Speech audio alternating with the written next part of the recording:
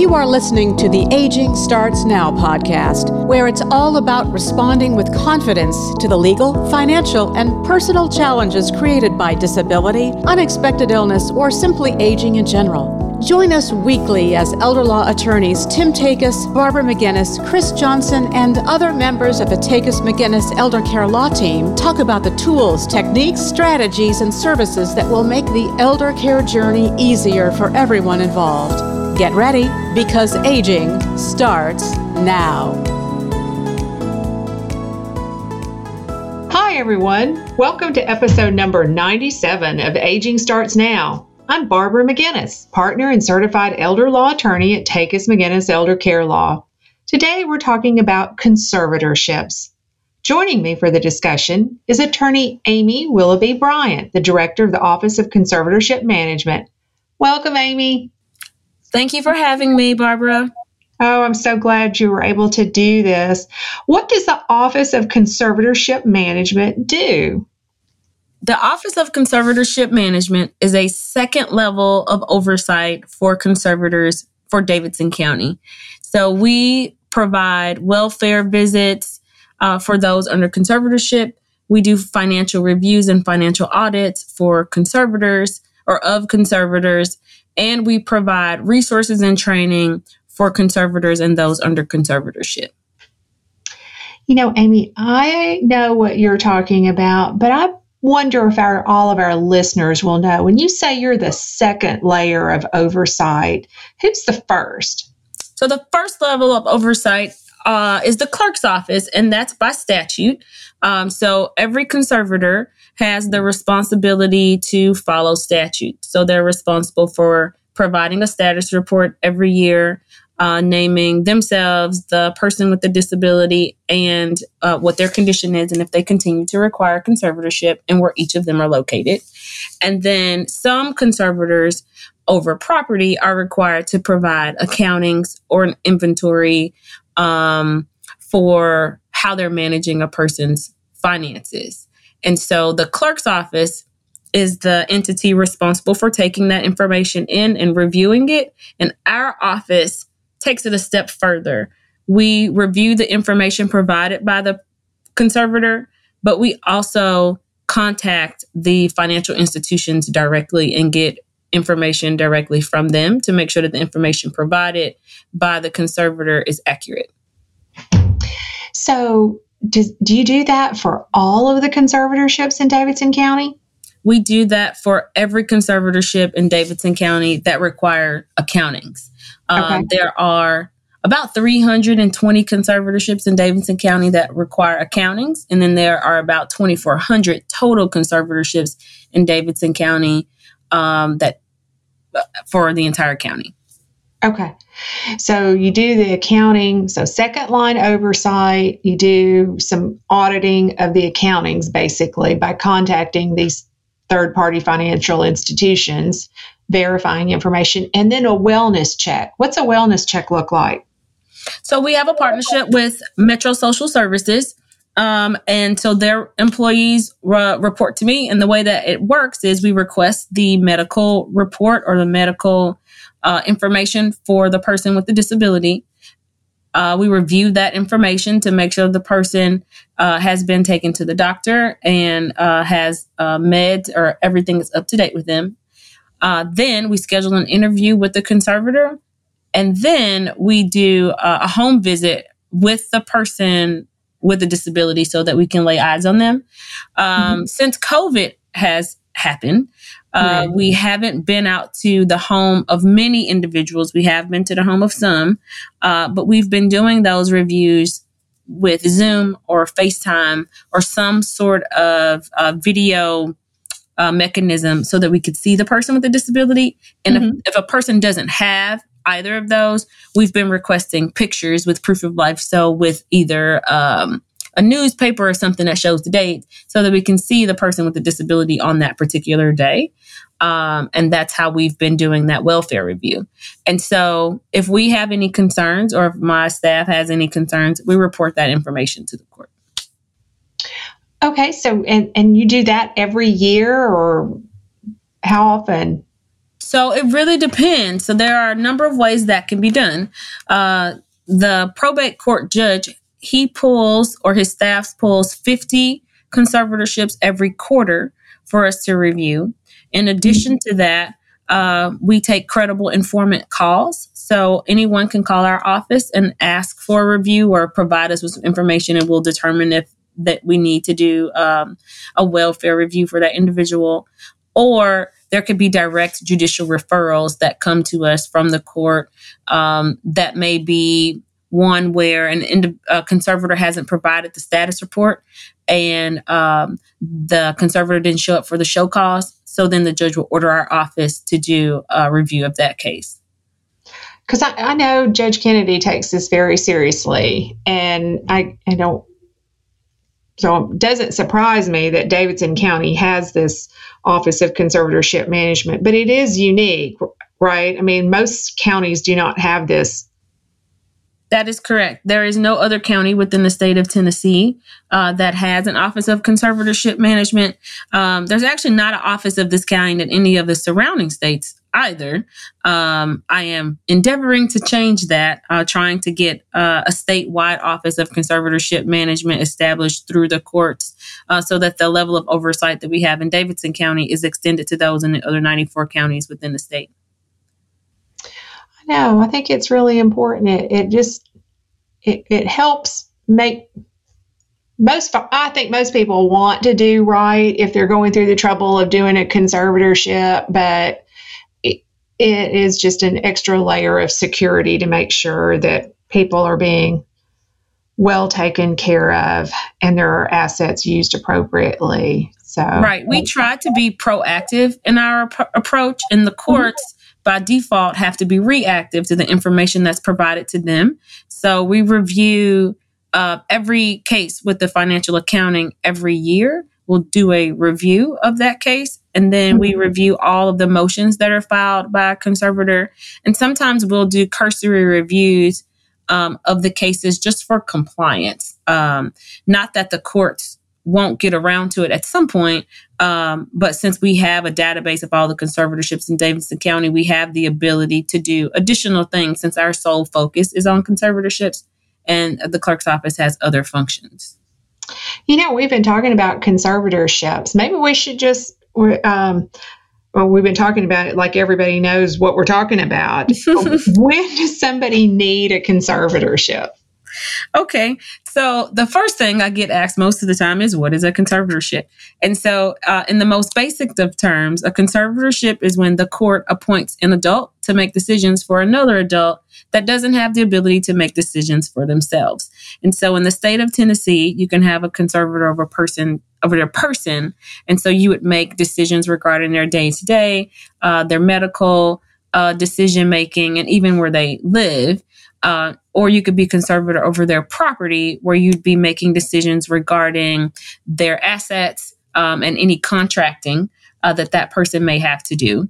Or you could be conservator over both. So you can have a person that needs a conservator for their person and their property.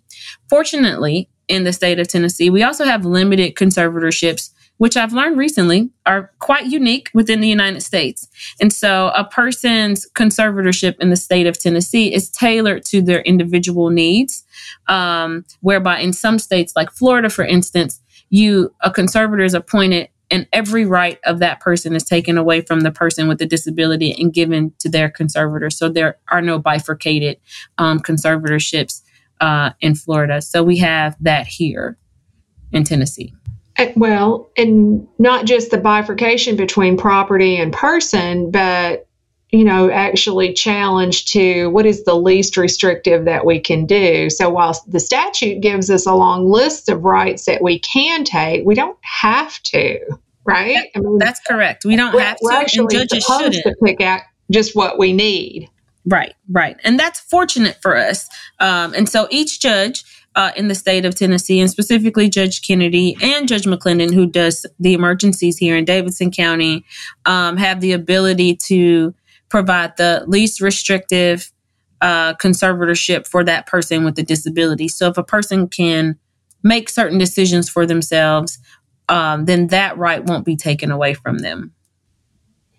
Now, in our practice, when a prospective client comes to us and they ask about conservatorships or powers of attorney, I say a conservatorship is only for those folks that do not have a valid power of attorney already in place. That's first. And then, but sometimes at the end of the day, a power of attorney is just a piece of paper, and we need a little bigger level of authority to actually, if someone's unsafe and they're disregarding their agent's interventions, then a conservatorship is still helpful for those people. I would agree with that. Yeah. But everybody's not going to just willingly, if they're ignoring their agent under a power of attorney, I got a feeling they're not going to be too excited about being placed under a conservatorship either, and may want to contest that. How do they go about contesting a conservatorship?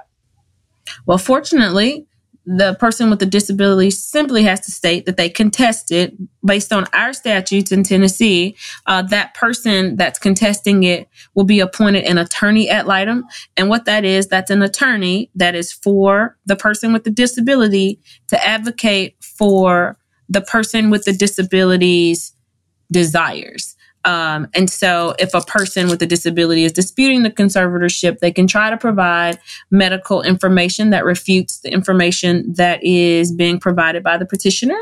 They can also provide testimony if they have the ability to do that to support their case. But they have a lawyer that's for them.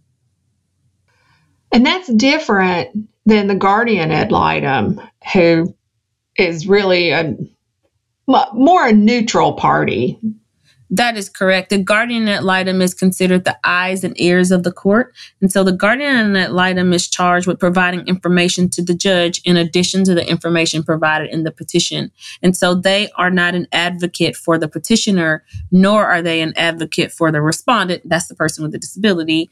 And so that person is charged with providing information to the court. So they will make sure that the person with the disability has been served with the petition, and then determine if the person with the disability needs a conservatorship based on the information that they found. They may interview doctors if necessary. They will conduct interviews with those interested parties, especially the one who is asking to be appointed the conservator over the person. And then the guardian ad litem will make a recommendation on whether the person with the disability will be attending the hearing or not, and what their ultimate determination is as to who should be the conservator, if anyone, that's named in the petition. And so they have a much bigger job and much different job than the attorney ad litem, whose sole job is to advocate for the wishes of the person with the disability. Wow, that was a mouthful, right? I mean, that's a whole lot of attorneys involved. So, what's always surprised me is that it's not uncommon to have prospective clients come in and talk about wanting to avoid probate because they don't want the expense or the aggravation or the hassle factor of probate to fall on their heirs, their families. But people often, they're just oblivious to the whole idea that if they need a conservatorship, what kind of expense, and talk about a hassle factor. I mean, if it's necessary, it's a great safety net. And I know it wouldn't happen if it wasn't necessary, but you really could avoid a lot of conservatorships if people would have the right powers of attorney in place, right? Right, most definitely. And when people call my office, many times I will let them know, because sometimes people will call and ask about conservatorships generally, or inquire as to if they can get a conservatorship for an individual. And I will let them know that if the person has the capacity to sign a power of attorney, I think everybody should get a durable power of attorney for healthcare and a power of attorney for themselves. And even a living will would be helpful, so that every person has the ability to make decisions for themselves and how they would like things to go, should they not have the ability to make those decisions in the future. And so those are three instruments that could be used, and not all of the instruments that could be used to help a person make those decisions for themselves should they become incapacitated. Right. And that just, people do recognize they will eventually die. So they know probate or how their assets are going to pass is in their future somewhere. But most people live in denial of the thought of being incapacitated. Maybe it's just something too terrible for us to like to think about. Yes. Well, eventually conservatorships are going to end. They're either going to end because the ward or the conservatee passes away, and then we close it out with the courts. But what if the conservator actually gets, the conservatee gets better and they don't need a conservatorship anymore? Can we terminate it then? Yes, we most definitely can.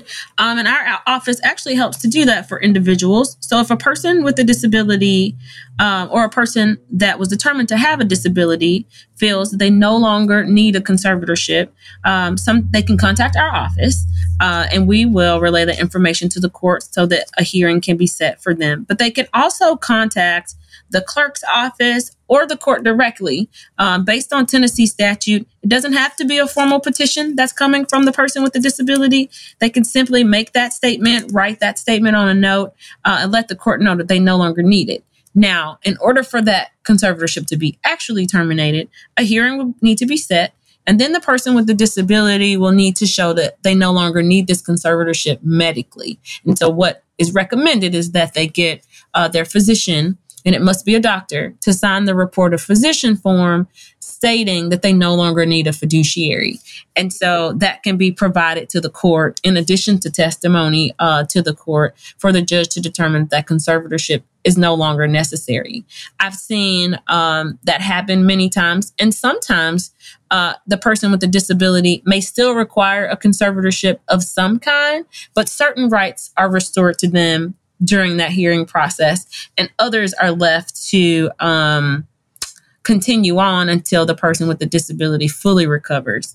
And so, fortunately, in Davidson County, I have seen it to be a simple process, especially when the person with the disability calls our office. Or we've done welfare visits for quite a few individuals who have been determined to no longer need a conservatorship. So we'll go out or schedule an interview with them, and it's discovered that they are now married and have a full-time job and living a healthy, normal life.